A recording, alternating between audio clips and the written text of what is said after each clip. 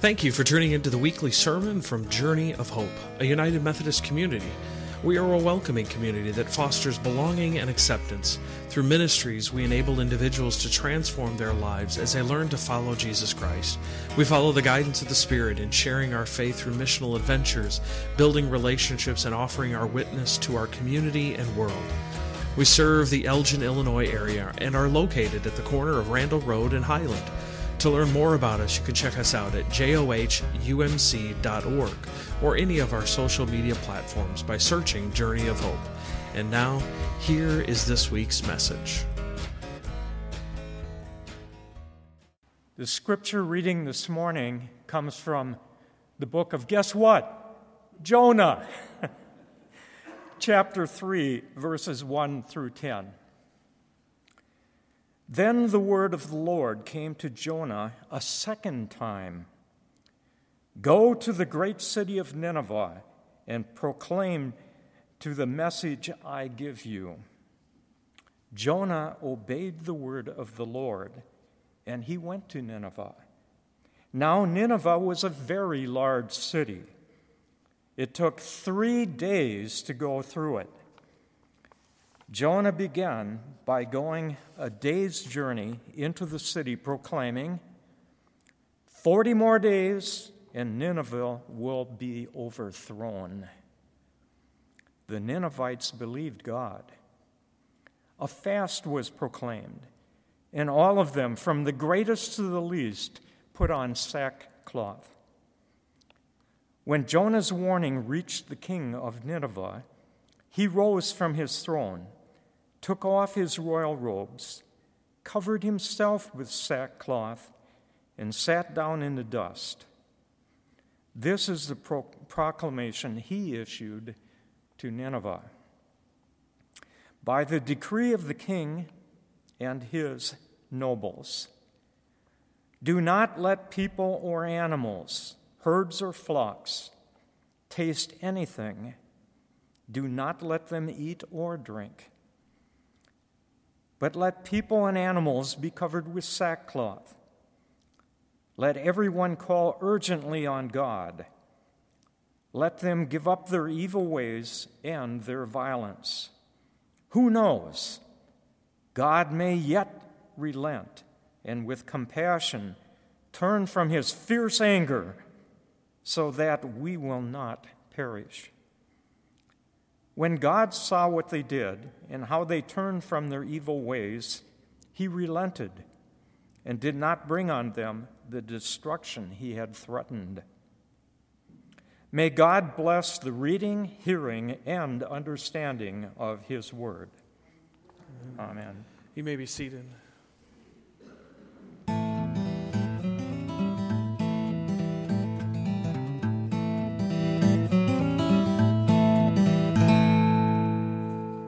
I would ask that you would pray with me this morning.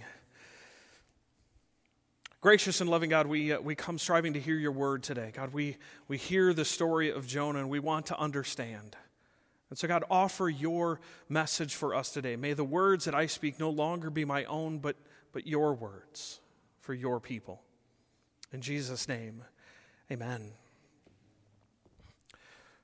So, compass guides, stuff in your bulletin.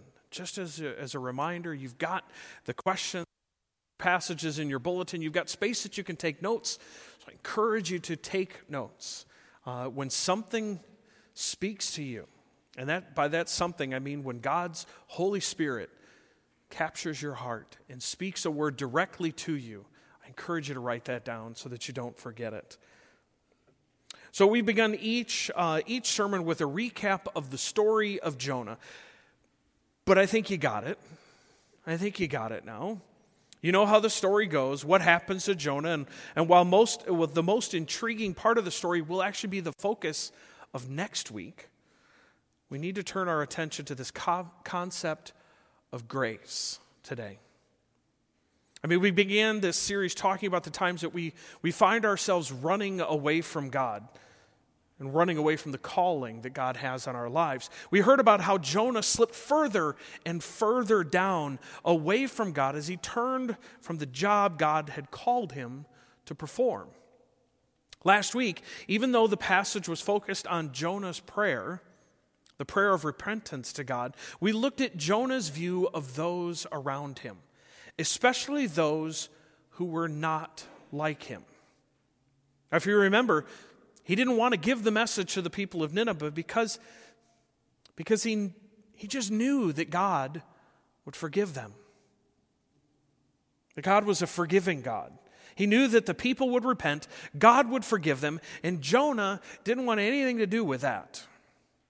He was trying to put God in a box and allow only those that he thought were worthy of hearing the saving grace of God actually receive it.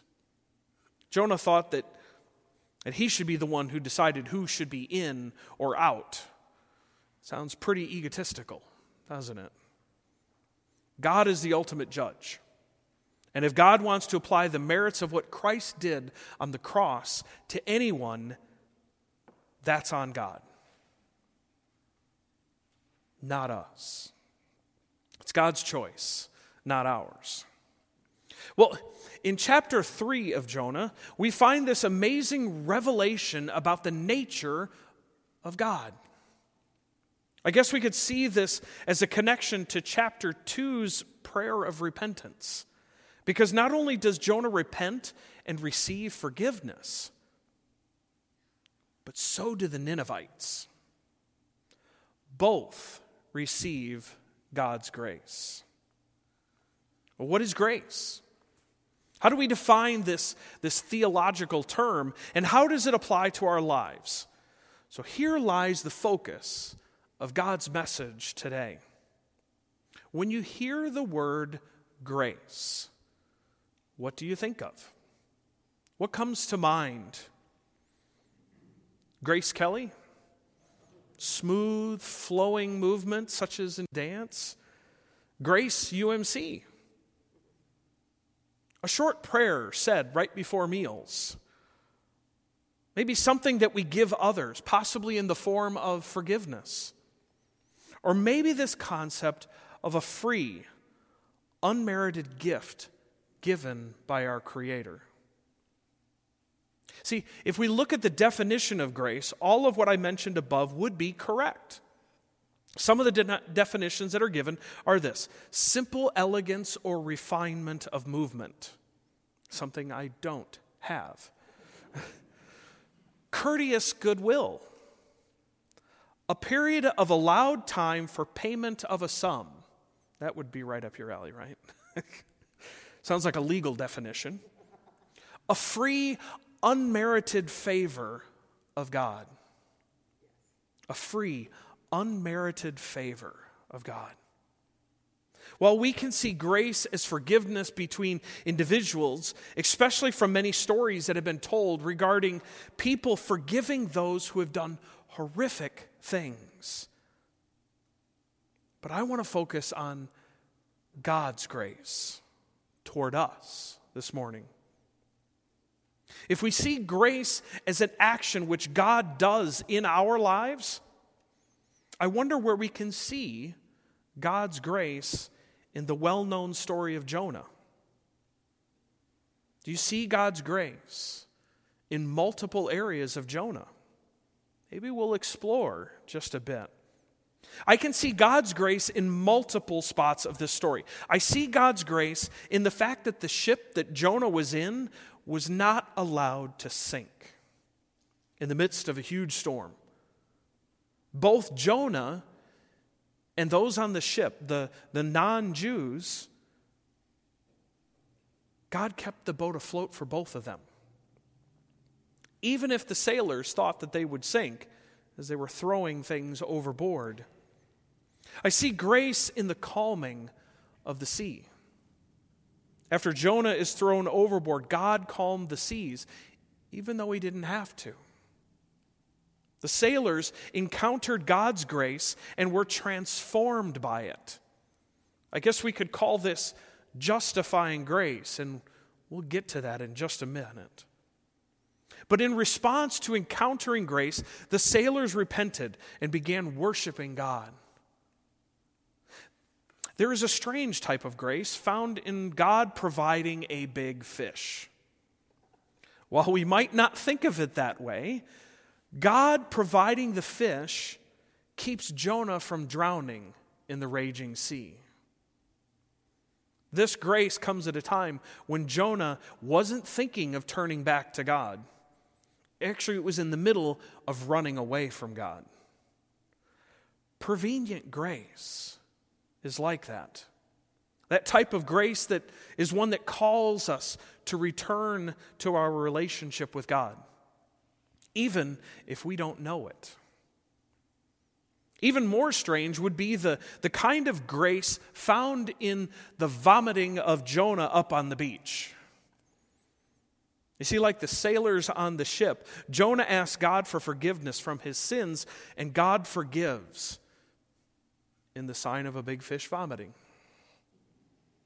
Jonah, in effect, is being released from a watery prison, set free to proclaim the good news. And then there is the grace shown in the compassion that God had for Nineveh and all of the people there. Grace was not just offered to Jonah, I guess who the Israelites would have thought should have been the only recipients, but it was also offered to the sailors and to their enemies, the Ninevites. This showed the world that God's desire for reconciliation was for the entire world, not just a chosen few. And so next week we'll hear about the ending of the story, but there is grace there as well. Grace is found in God providing a plant to give shade to Jonah, a relief from the hot sun. And there is also grace found in a little worm. And maybe we'll hear a little bit about that next week. However, if we look at these parts of the story, we might get misguided to think that grace is only an action of God's. You see, we need to acknowledge that it's not just a gift that we receive, but one that we participate in. Our response is needed. We see this in the response of the sailors as well as the townspeople of Nineveh and in Jonah as well. Yes, grace is a gift from God, but it is relational in nature. Think of it this way. When you receive a gift for your birthday, Christmas, a wedding gift, do you thank the person giving you the gift? When somebody opens a door for you at the store, do you thank them as you walk in? I guess I would hope that we would. When we receive the gift of God's grace, our response to that grace is our thank you to God. Many times the response is a transformation in our life. Maybe we turn from a particular sin or just a life lived without the knowledge of God, but it is the transformation that is our response. Even just accepting the gift can be a response. Acknowledging God as the source of grace is a response. Jonah is given a second chance to obey God's call to preach to the people in Nineveh. The sailors are given grace in acknowledging God as creator and controller of all creation. The Ninevites are given grace in not being destroyed. Notice that God's grace was given to all different kinds of people.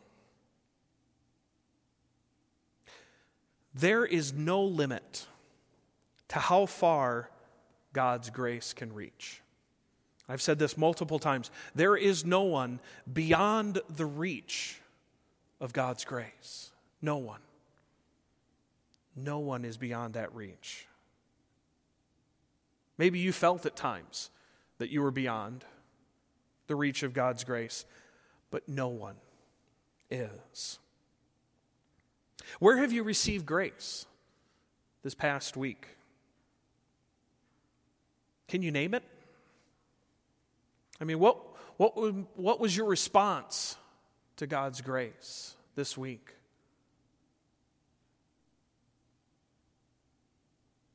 Where have you received grace?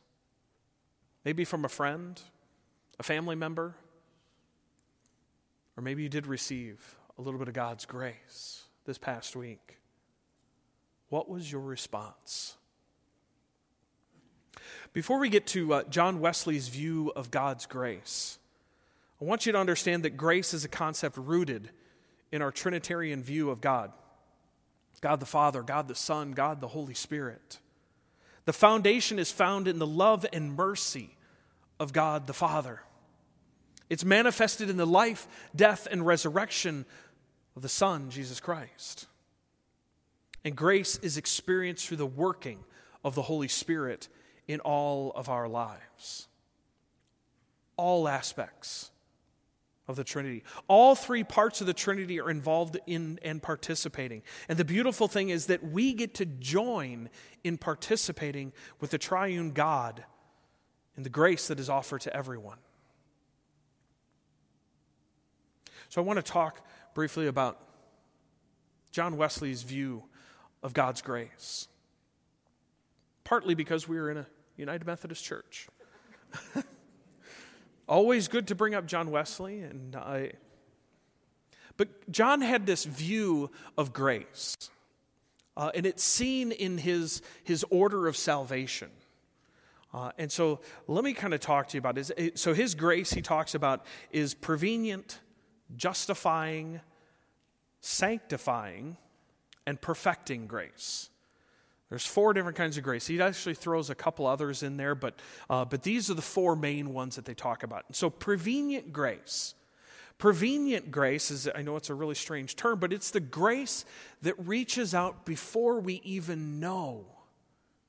It's one of the reasons why the United Methodist Church believes in infant baptism. We believe that God's grace is working in that child from the very beginning, calling us back into a relationship with God.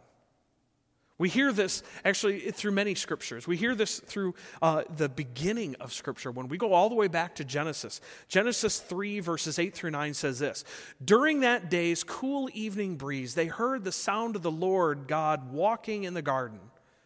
And the man and his wife hid themselves from the Lord God in the middle of the garden's trees. The Lord called to the man and said to him, 'Where are you?' If you remember, this happens right after they ate the fruit from the tree that they shouldn't have eaten. And they immediately realized that they were naked. And their eyes were open to a number of things. So they knew they had done something wrong and they hid from God.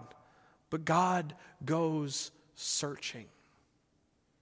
God searches for us and calls us back into this relationship. This is the prevenient grace of God. If we look at Keith's most famous or his most liked parable, the prodigal son, we hear about an older son who didn't do what he should have done. He didn't go out and search for the younger son. Which is why when Jesus is talking about it, he's talking about how it actually turns out that Jesus is the elder son, or what the elder son should have done. Gone out and searched for the lost, the broken. Gone out and searched for that one that went missing and not staying with the 99. It's grace reaching out to us, calling us back, prevenient grace. John 6:44 says, "No one can come to me unless they are drawn to me by the Father." Drawn. Prevenient grace before you even knew who God was. In Romans 5:8, "But God shows his love for us in this, because while we were still sinners, Christ died for us." While we were sinners, before we had a relationship with Jesus Christ, before we even knew who Jesus Christ was, Christ died for us. Prevenient grace. The grace that goes before. Think of it this way. Think of it as a house. And as you're at the house, you walk up and there's somebody sitting on the front porch in a nice little rocking chair, and they're inviting you to come up and have a glass of sweet tea. Just come on up. Sit on the porch and let's talk for a while. The porch is prevenient grace, inviting us back in. The door is justifying grace. After you've had this conversation and you realize where you have been wrong and you want to change, you want a transformed life, you want to be in this new life that God offers. And so you make that decision to say, I'm going to follow Jesus Christ as my Lord and Savior. And so when you do that, you make that decision and you become justified. And justified, the easiest way I remember this is by saying it is justified, never sinned. Justifying grace. 2 Corinthians 5:17, therefore, if anyone is in Christ, they are a new creation. The old has passed away. Behold, the new has come. We are a new creation when we accept God into our hearts. We receive justifying grace. We enter into the door, and as we step into the house, we step into this thing called sanctifying grace. Sanctifying grace is a beautiful thing. It is where we spend most of our time. Sanctifying grace, if we look at a couple of scripture passages, we can look at Lamentations 3:22 through 23. The steadfast love of the Lord never ceases. His mercies never come to an end. They are new every morning. Great is your faithfulness. New every morning, which means this is a journey that we are on, this sanctifying grace. It is a time when we receive this every day. New mercies each and every day. Paul writes in Philippians chapter 2, he says, therefore, my beloved, work out your own salvation with fear and trembling. And in Hebrews, let us run with endurance the race that is set before us. This is not a 100-yard dash. This is a marathon. This is something that we continue to run each and every day. And so many times we think of salvation, and I'm not sure what your impression of salvation is, and whether or not it's the once saved, always saved, or how you think of this relationship that you have with Christ. But here is where John Wesley views this sanctifying grace that I find absolutely beautiful. That we hear that prevenient grace of God. We are convicted and we step through the door as we accept justifying grace and we take this transformed life. And then we spend this time in the house. We spend this time in sanctifying grace, growing and learning all the time. But it's not like a normal, like I think a business chart where you watch that line and the line just goes. So here's prevenient grace, and then we're moving, and then here's justifying grace, and then here we move and move. It's not a straight line. Because I think you've all experienced, I think all of us have at some point in time, where there's a moment that we kind of fall. It's like we're doing great, and then we fall. And then we come back up and we learn a little more and then we fall. It's this zigzagging line that we keep moving in the right direction, but it's not just a straight line. There are times when we slide away from God, that we walk away, that we don't do everything that we are called to do. And so sanctifying grace is that beautiful piece that allows us, when we fall, to come back. And to hear God's voice calling out to us again and continuing to receive those new mercies each and every day. Sanctifying grace. Now the last one is this perfecting grace. And so a question, I'm not sure if I had mentioned this before or not, but the question that comes up before all the ordained elders and deacons within the United Methodist Church, as we stand up before the bishop and before all of the clergy in the conference, questions are asked of us. And one of those questions is do you expect to be perfected in this life? And your answer is yes. Yes, we expect to be perfected in this life, but let me explain what Christian perfection is. Because, as I said before, with sanctifying grace, we keep moving up and down and up and down. Perfecting grace doesn't mean that you hit that point and say, I've reached, I've achieved, I'm done. Perfecting grace can happen at any time. Perfection in Christian love, according to John Wesley, is having nothing but the love of God and the love of neighbor in your hearts. Nothing but the love of God and the love of neighbor. I know that all of us, as we think about this and we go, okay, do I ever have a moment where I have nothing but the love of God and the love of neighbor in my hearts? Or is there always something in the back of my mind that says, no, but I don't like this person? Or this person did something wrong, or this person just cut me off. And did you see how that car was zigzagging in between cars on Randall Road? I saw that last night, by the way. Nothing but the love of God and the love of neighbor in your hearts. You may reach perfection for 5 minutes, but you reach perfection. And when you reach it, you want more of it. So you try even harder to get to that point of perfection. Matthew 5:48 tells us, you therefore must be perfect as your heavenly Father is perfect. We must be. We must strive for Christian perfection. So if anybody says, do you expect to be perfected in this life? Your answer is, yes, I do.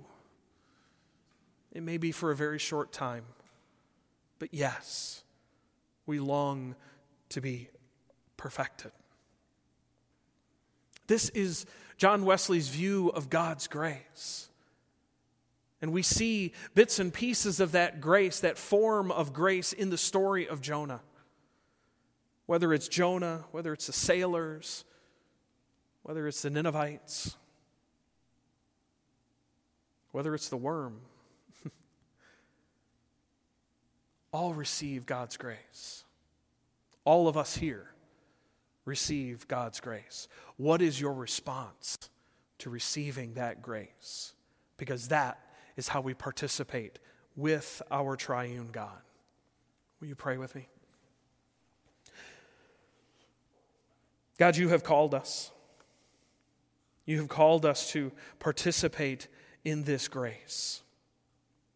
And so, God, we long for a response to this free, unmerited gift that you have given to us. Whether that response is just acknowledging you, or listening for your call and participating in that call, or maybe it's just transforming our lives.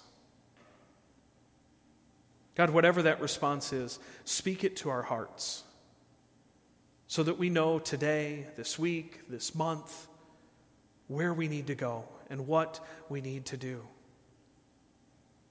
But not doing it just because we have to, but God, doing it because we want to. Because we want to participate with you.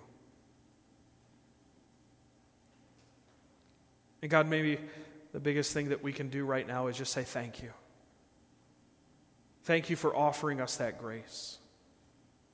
Thank you for saving us. Saving us from all of the horrible things that we do. Thank you for giving us new life. And God, all this we ask and we thank you in the name of your most precious Son, Jesus Christ. Amen. I encourage you to join me in our closing hymn as we sing about God's amazing grace. Will you stand as you are able?